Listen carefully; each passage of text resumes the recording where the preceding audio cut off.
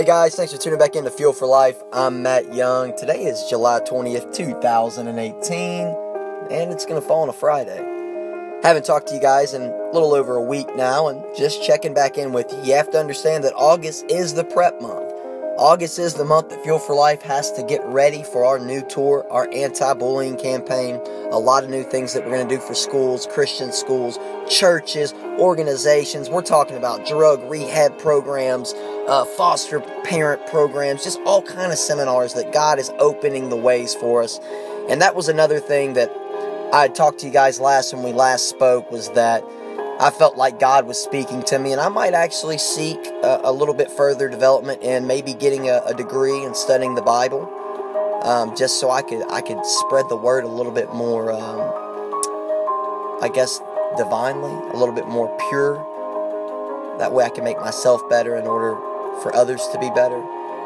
But today I just want to ask you just a quick question. Have you ever heard the saying that says, what you appreciate appreciates? And the more you complain, the less you obtain. See, I'd never heard that. And I recently heard it on a video on YouTube, and I really have thought about that. You know, I get up every morning, do my gratitude list, and what I appreciate is really appreciating. And I've noticed, the less that I complain, the more that I'm gonna obtain, that I have been obtaining. Guys, what are you grateful for? What are you getting up every day taking for granted?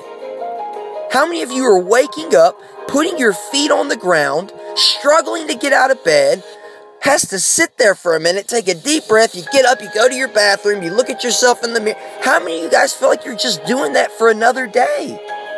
I'll tell you right now, if you will start the small disciplines of appreciating the small things in life, the bigger things will come. I've seen it firsthand. But you have to start appreciating what you have in order to get what you don't have. Just a small message, and a little bit of a touching base with you guys. Make sure you have a great weekend, but most definitely, don't live for it. Because when Monday comes around, it'll be time to rise and grind. Thanks for tuning back in with Fuel for Life. I'll see you when I see you. This is Matt Young.